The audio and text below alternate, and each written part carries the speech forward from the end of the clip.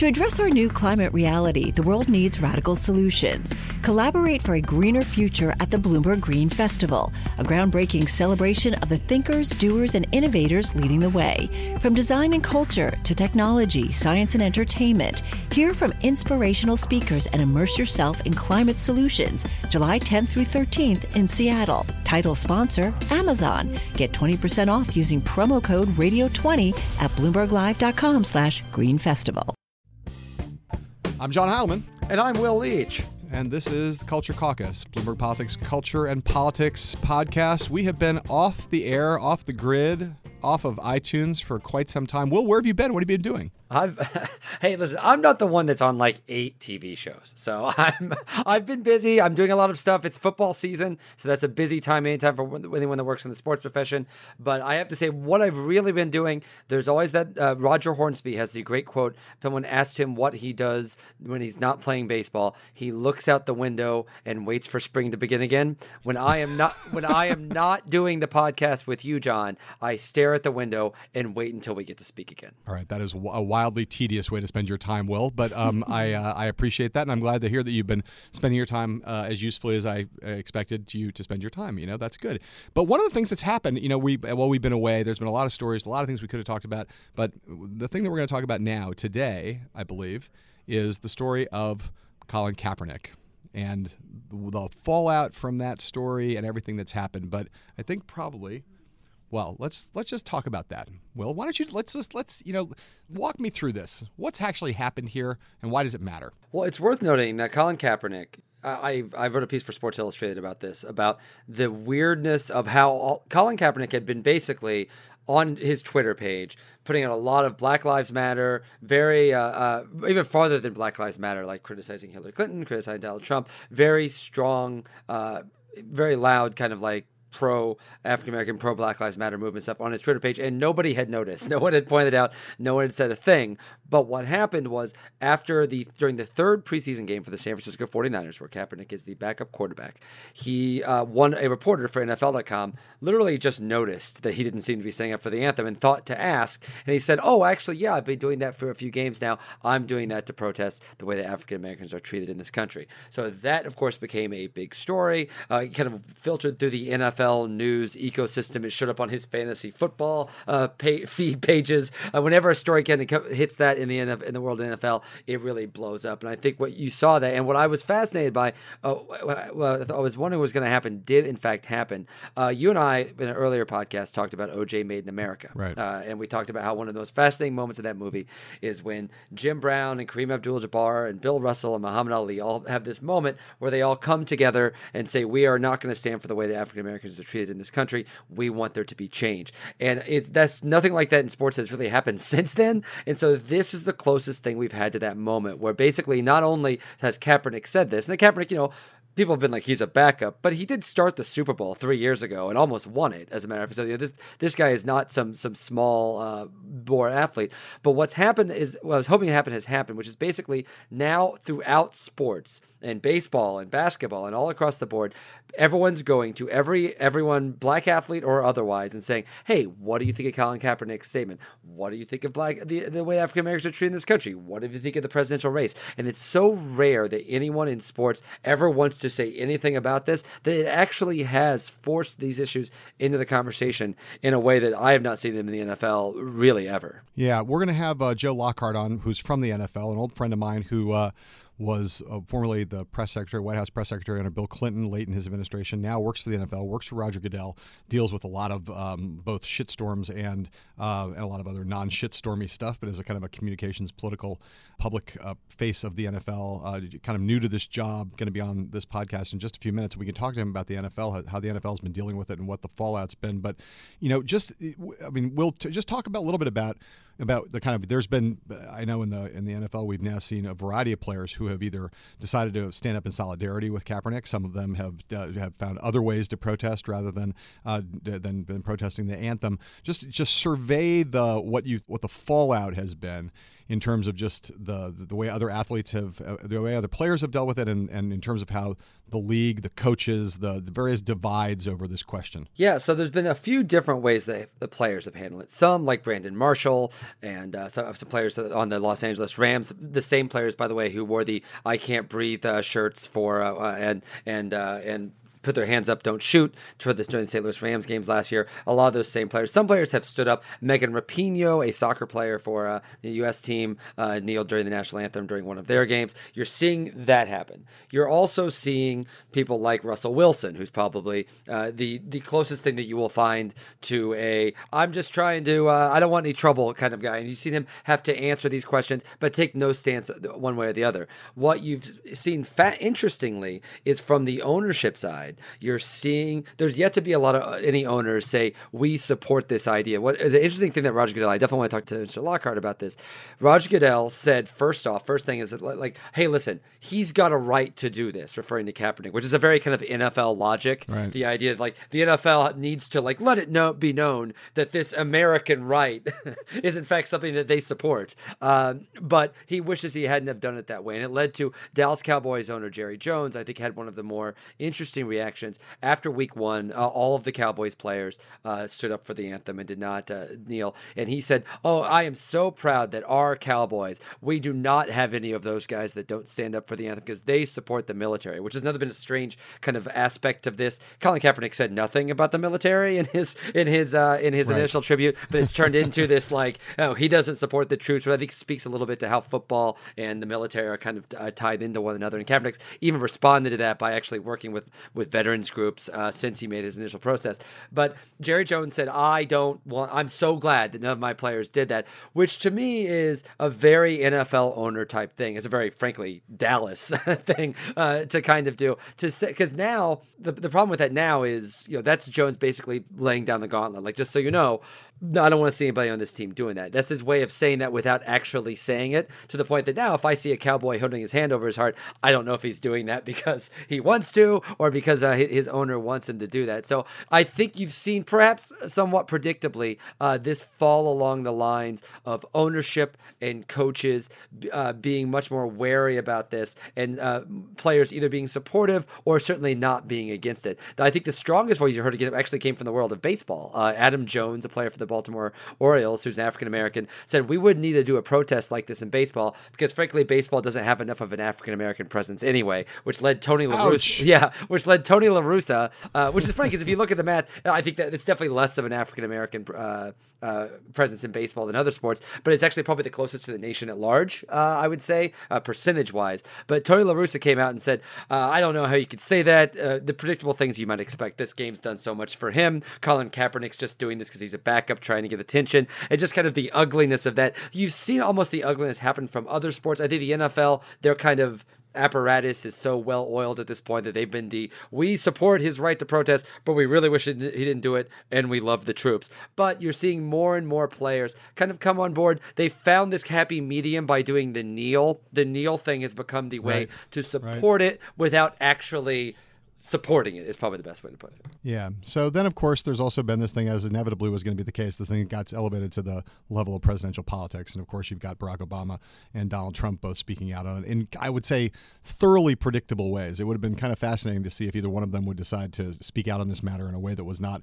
totally in keeping with their character. But, I mean, just, were you surprised by anything that came out of Obama's mouth? Obama basically saying, I kind of understand what he was doing, and he has, I sympathize with his motivations, not sure he's going about it the right way, and Trump trashing him. Is there anything about either one of those reactions that struck you as interesting? I think the most surprising thing was it actually took Trump like a day.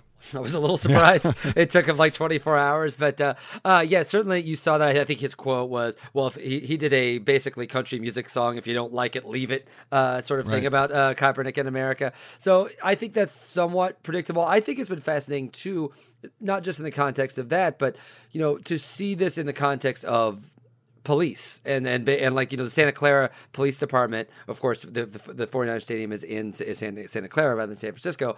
they said that, listen, if Kaepernick doesn't stand up for the anthem, we may not work some of their gains, which is similar to what you saw from the St. Louis Police Department after their Hands Up, Don't Shoot protest from last year. But that's tended to be more from as a police level rather than a political level. And I think one of the reasons you haven't seen, like, say, Hillary Clinton jump on this is if you go back and look at the things that Colin Kaepernick said, he has just as bad of things to say about Hillary Clinton than he does about Donald Trump. You know, I think that the idea that he is any sort of supporter or anti-Donald Trump person. What's funny is Kaepernick, I think, wanted, whatever your thoughts about his protest, I never think he saw it as like an explicitly political act. I think he saw it more of as a apolitical social justice type act. And of course, inevitably in the world we live in, everyone made it into a political act. And I think he can't help but be pulled into that a little bit. But it's worth knowing, there were people saying that Kaepernick should be cut or the 49ers shouldn't keep him or something after that. None of that's happened. And I think one of the reasons for that, I think it's helped turn this into something I think larger and a little uglier, I think specifically for the NFL. Like if he would have been cut or something, I think that would have led into a larger issue that now it feels like, as always happens with the NFL, another thing I want to talk to Mr. Lockhart about is people get really fired up about all of these things, and then games happen, then people just forget about it entirely. Kind of obliterates everything else, because that's really what football is all about. And where do you think, just really quick, Will, before we bring in Lockhart, where do you think this goes from here? What kind of legs do you think this has going forward? Is this now going to kind of peter itself out?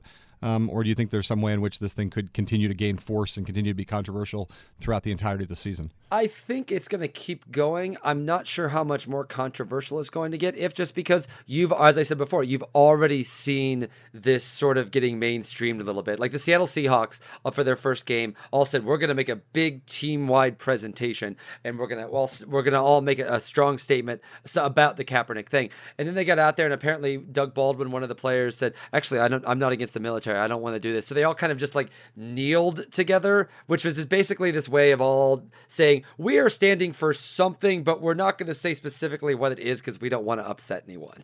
And I think that that's really the way you've kind of seen this, is people that support Kaepernick, they don't really necessarily want the heat. This is also the NFL, a league where the players don't have a ton of power as they do in other leagues. If anything, if you see this move forward and spin forward, I think it'll come from the NBA. I think when the NBA season starts, I think you'll see a lot of that then. All right, let's take a little break here in the Culture Caucus. I'm John Heilman. And I'm Will Leach. And let's take a little break here in this episode, our return to form, our return to the air, our return to the Digital Grid episode. I can't even remember how many we've done before in the past. Well, I've lost track. But let's take a little break and bring in Joe Lockhart from the NFL.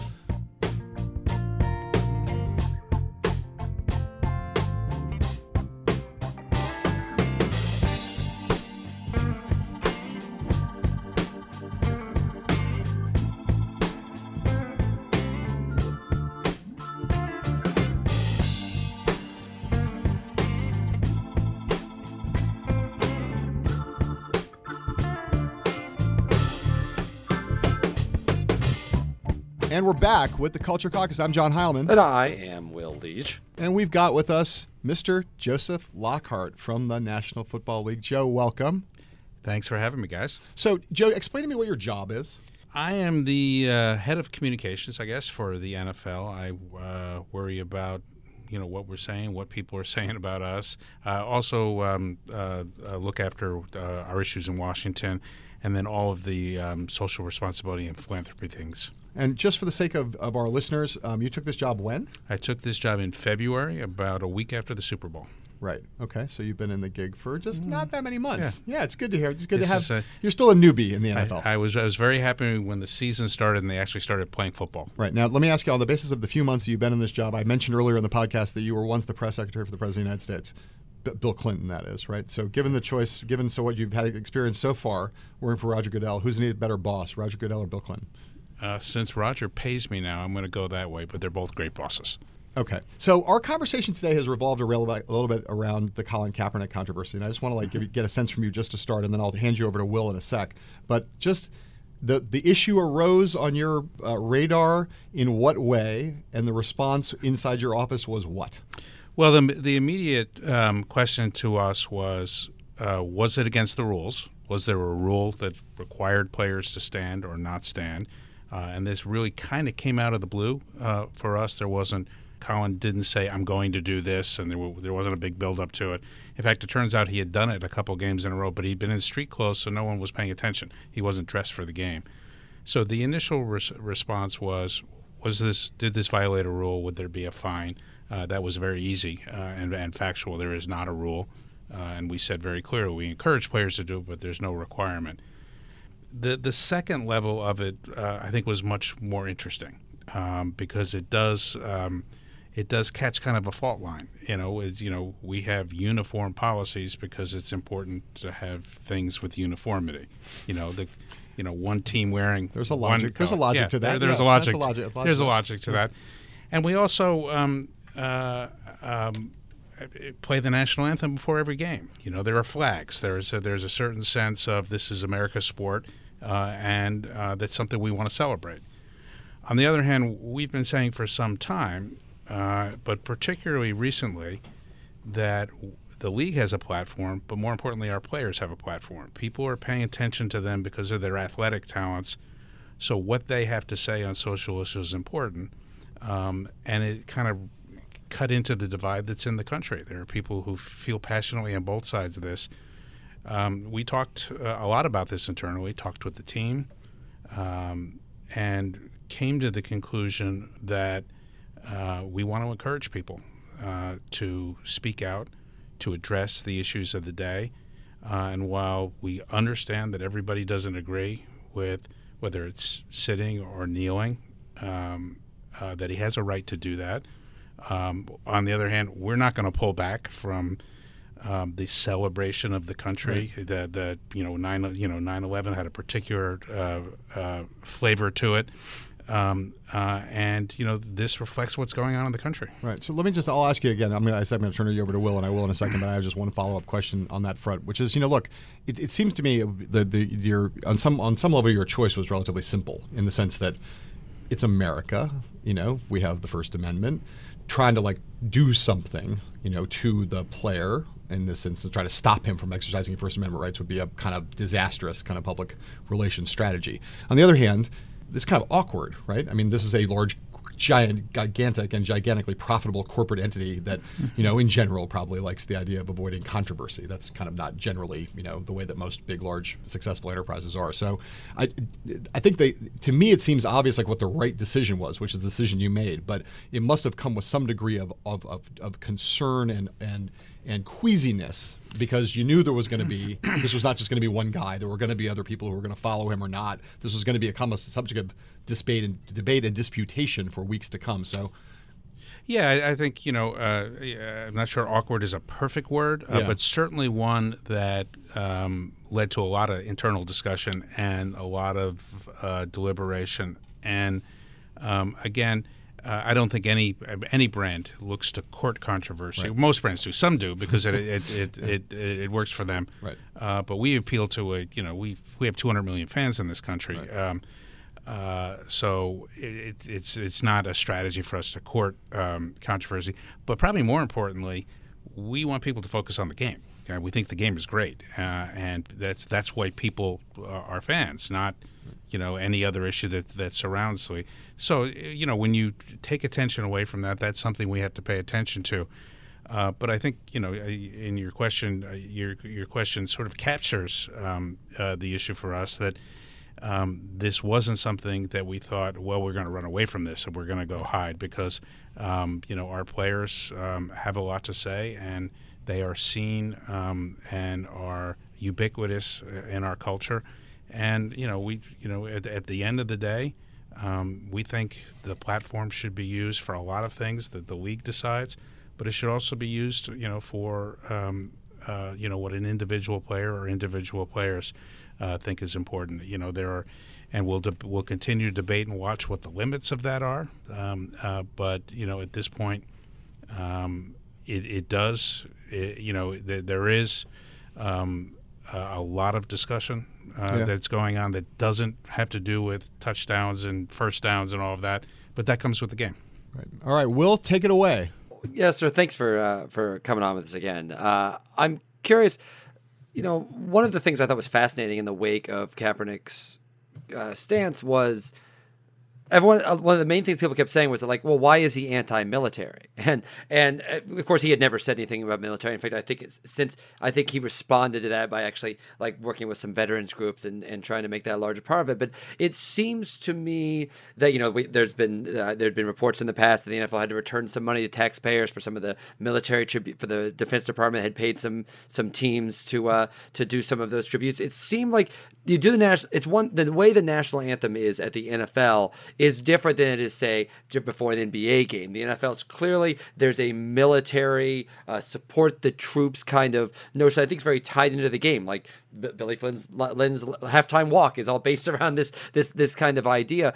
I'm curious, do you think that there is a danger in the idea that this connection between the NFL and the military has gone over so much to the point that when Goodell himself made his initial comments about Kaepernick, he said, well, listen, I support patriotism in the NFL, where I think a lot of people were like, yeah, so does Kaepernick.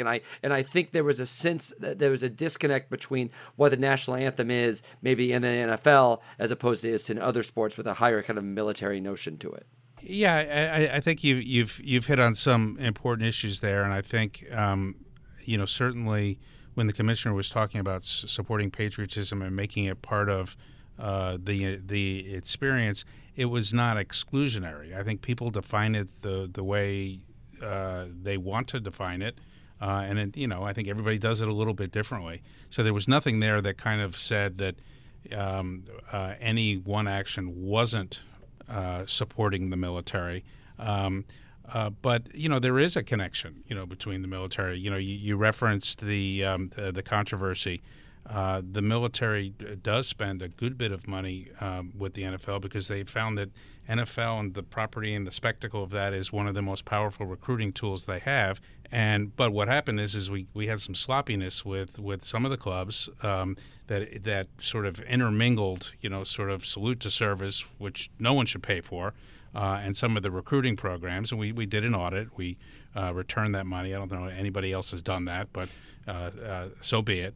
But I do think it has started a conversation about all of these issues. And at the end of the day, that can't be a bad thing. I also thought it was kind of fascinating. You said earlier about how the focus, of course, is always going to be on the games. And I wrote a piece for New York Magazine last week saying with all kind of the headaches, many of which came before your tenure, so I'm not blaming you.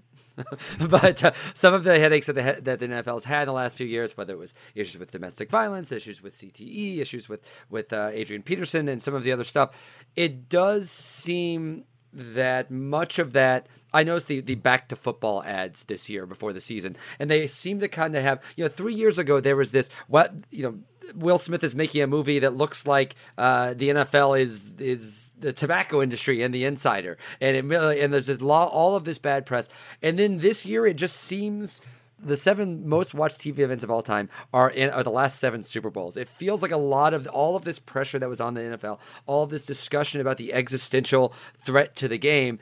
I'm not hearing a lot of it this year. Maybe you've just done such a good job in your tenure that it hasn't been an issue. That's just because Joe's there now. As soon as Joe arrived, all the controversy went away. But okay. Now that we've finished blowing smoke, let me take the question seriously. I think. You got to look at these things it's in their entirety, but somewhat separately.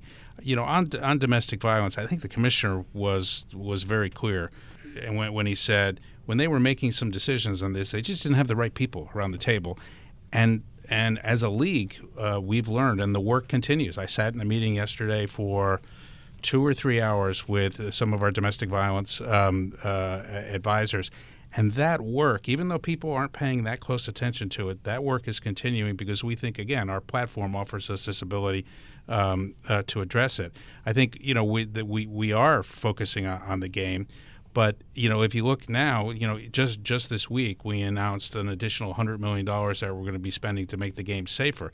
That's a very real issue from the first game of the season to even last night's game, Buffalo at New York. We both, we had 2 different incidents of watching the protocol we have to make sure that players who are suspected of having a concussion get off the field. Lots of commentary about that. and that's good. I mean, again, it's the best thing for us is like the first weekend, 6 1-point games where they go down to the last play and everyone leaves happy except for the teams who lose. But we understand that if a big part of the country has a concern about player safety, that they know we're addressing it, and that at every game there's 29 medical personnel watching from every different angle to make sure that anyone who's in a position, particularly with head injury, is going to get the attention they need and is not left out on the field. So let me just jump in just on this one point, which is the point that to take what Will just said and take it in a slightly different direction, and goes to kind of your gig, Joe, which is, first of all, like when all of this bad stuff, these various controversies and various black eyes that the league took over the past couple of years were happening, it was clear that they were problems, right? At the same time, it's hard to say the NFL is in crisis given the ubiquity of the sport and the revenues and the profits and everything else. I mean, football is just it's like a behemoth, right? So when you came into this gig, how did the commissioner? Clearly, change was required, right? Changes had to happen, but was there an atmosphere of crisis and a sense of like an urgency to do things in a different way?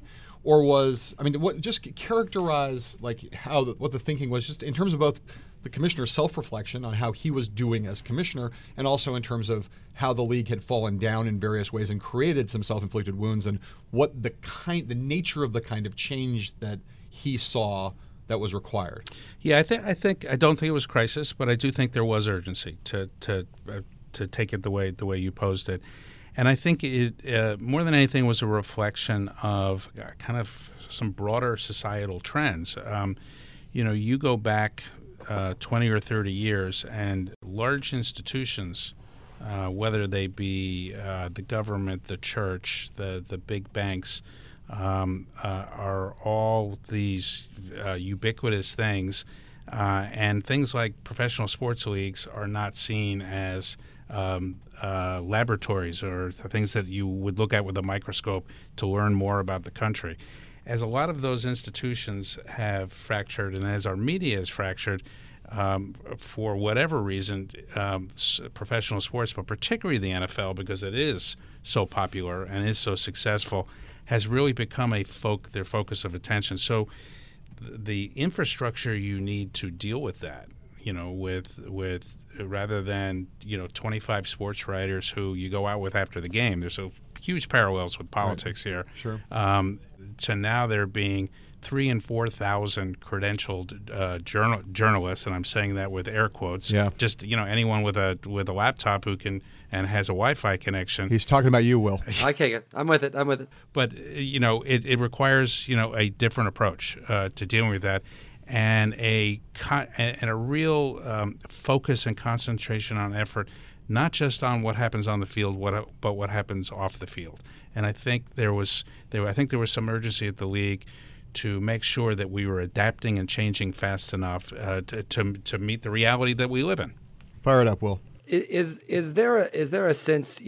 I remember a poll that Bloomberg did last year that talked about kind of what they saw as the existential threat to the NFL was not so much that people weren't watching football, but that I think it was 68 or 69% of families that made more than $100,000 a year said our children will not be playing football. And on one hand, there's a dichotomy there because, of course, like the military, they don't want their kids to play football, but they would be very eager to watch yours play football.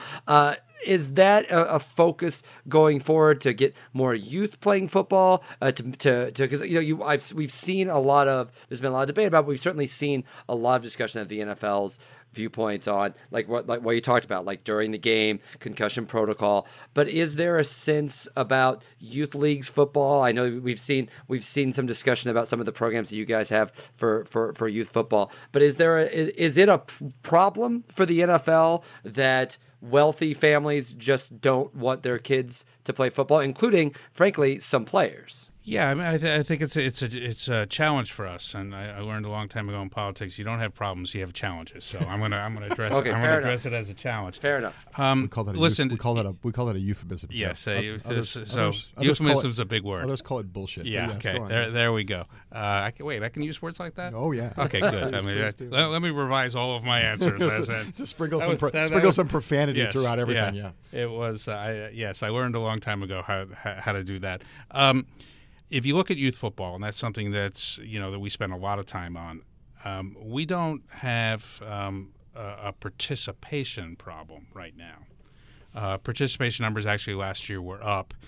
They are, if you look at the last 5 to 10 years, our numbers have come down a little bit, but not nearly as much as other sports. We have another problem that the country needs to address, which is kids are sitting at home and not active, and they're not playing. They're not playing baseball, and they're not playing basketball, and they're not playing lacrosse, they're not playing soccer as much as they did. But football numbers have been steady, if not a little bit up. I think the issue we have, and I don't think it's, I don't want to put it in rich versus poor, because I think that oversimplifies it. We have an education problem. We've gone to great lengths, mostly with the leadership of youth football, whether it be Pop Warner or USA Football, as far as changing the way the game is taught, changing the practice regimens, making the game safer, and I do believe that it is safer. But I don't think all of that's caught up with important audiences and families, particularly moms. So it is a point of emphasis for us to make sure people know what we're doing. We do help fund USA Football, Pop Warner, and their efforts to get the word out of what they're doing, and more importantly, teaching the coaches and teaching the coaches teaching the kids the right techniques versus the wrong techniques. We've changed a bunch of rules. I was talking this morning with a group about 42 rule changes since 2005 to go to safety at the professional level. And the reality is, what happens at the professional level is critical, because it models behavior below it. If on Sunday someone's using his head and spearing someone, I guarantee you, on Tuesday at practice, at every level down, someone's going to try that because they saw it on Sunday, and that's why we're working so hard to take that sort of thing out of the game.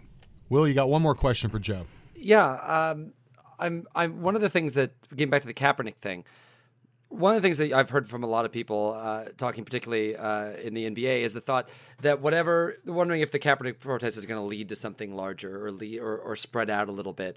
And when the general consensus is, when the NBA season happens, you're going to see a lot more of this. I think we've already seen NBA players, from LeBron James to Dwayne Wade. LeBron James, they made their speech at the ESPYs this year. I think he wore an "I Can't Breathe" T-shirt. And I'm curious, roughly, the percentage of African American players in each league are similar. Certainly more so in than baseball.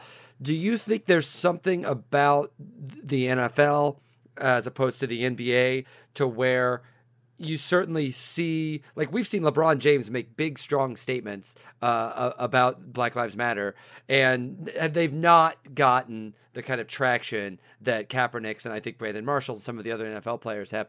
Do you think that's something about the NFL? Do you think it's just the size of the NFL? Do you think it's part of the relationship that the players have with their league, that it seems that there's more... It's more commonplace, I think, in the NBA to see protests like this.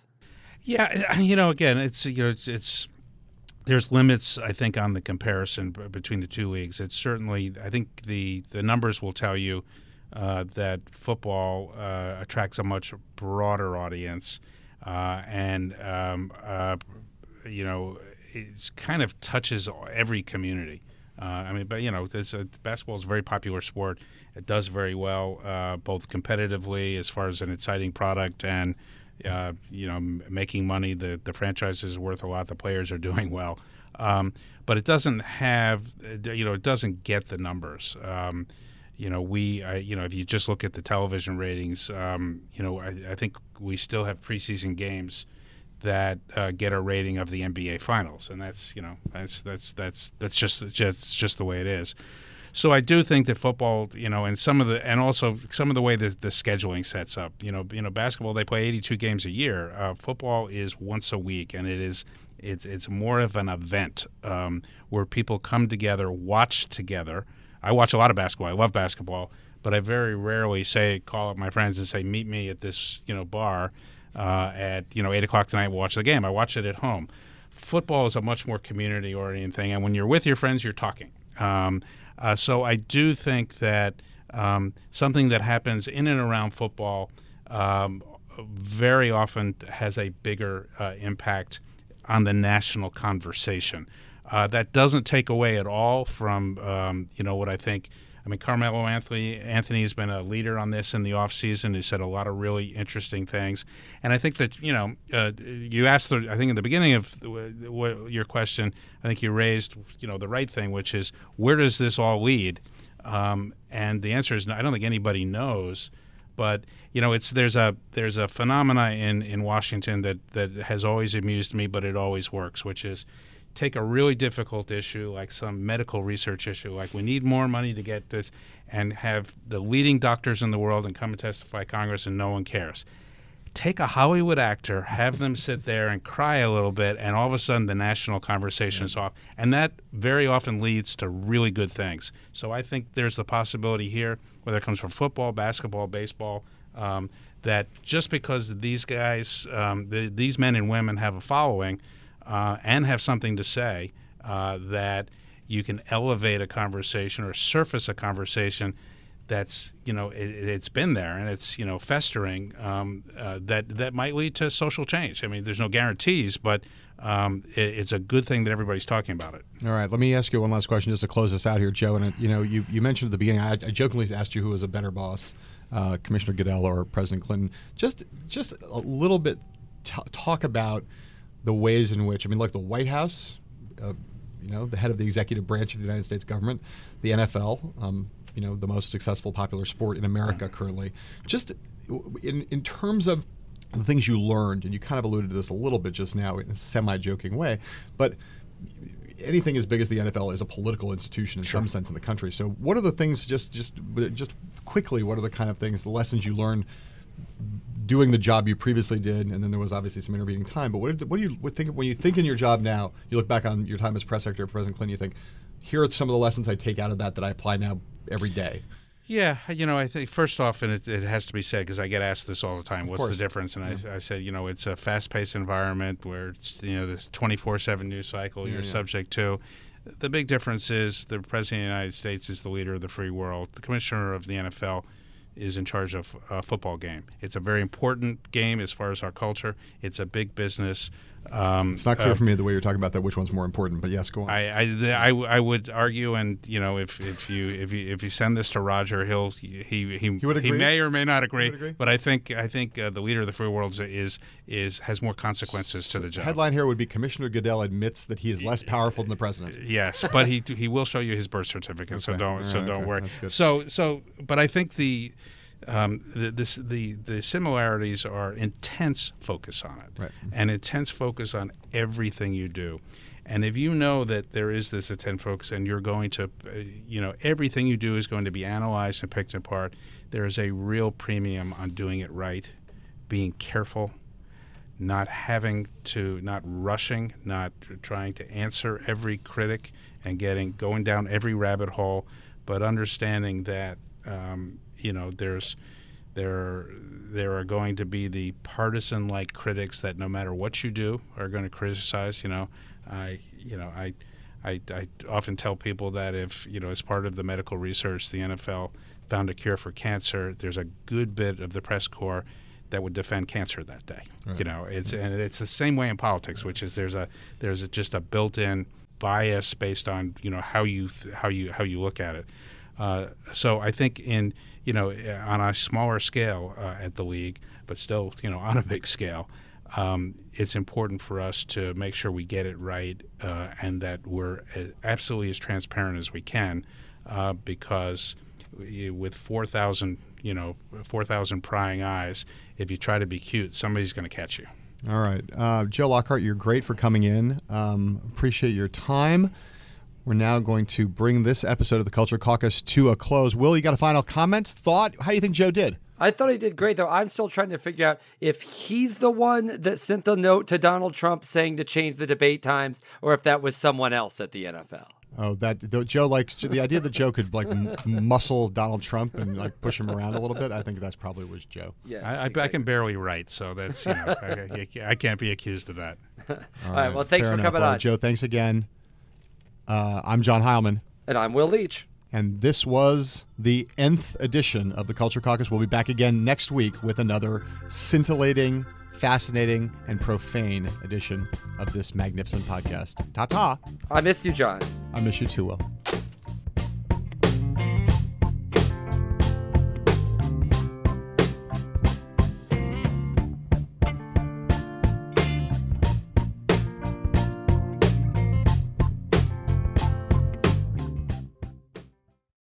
Do you love Elon Musk? Do you hate Elon Musk? Do you have no idea what to think about Elon Musk? Then we have just the show for you. He's become even more larger than life. Buying Twitter doesn't get us closer to Mars. They are like really close to the edge of like everything falling apart. Like, oh, Elon, I volunteer. Put a chip in my brain. Each week on this podcast, we'll break down, analyze, and debate the most important stories on Musk and his empire. It's all one big universe. You just work for Elon Inc. From Bloomberg Business Week, this is Elon Inc. Listen wherever you get your podcasts.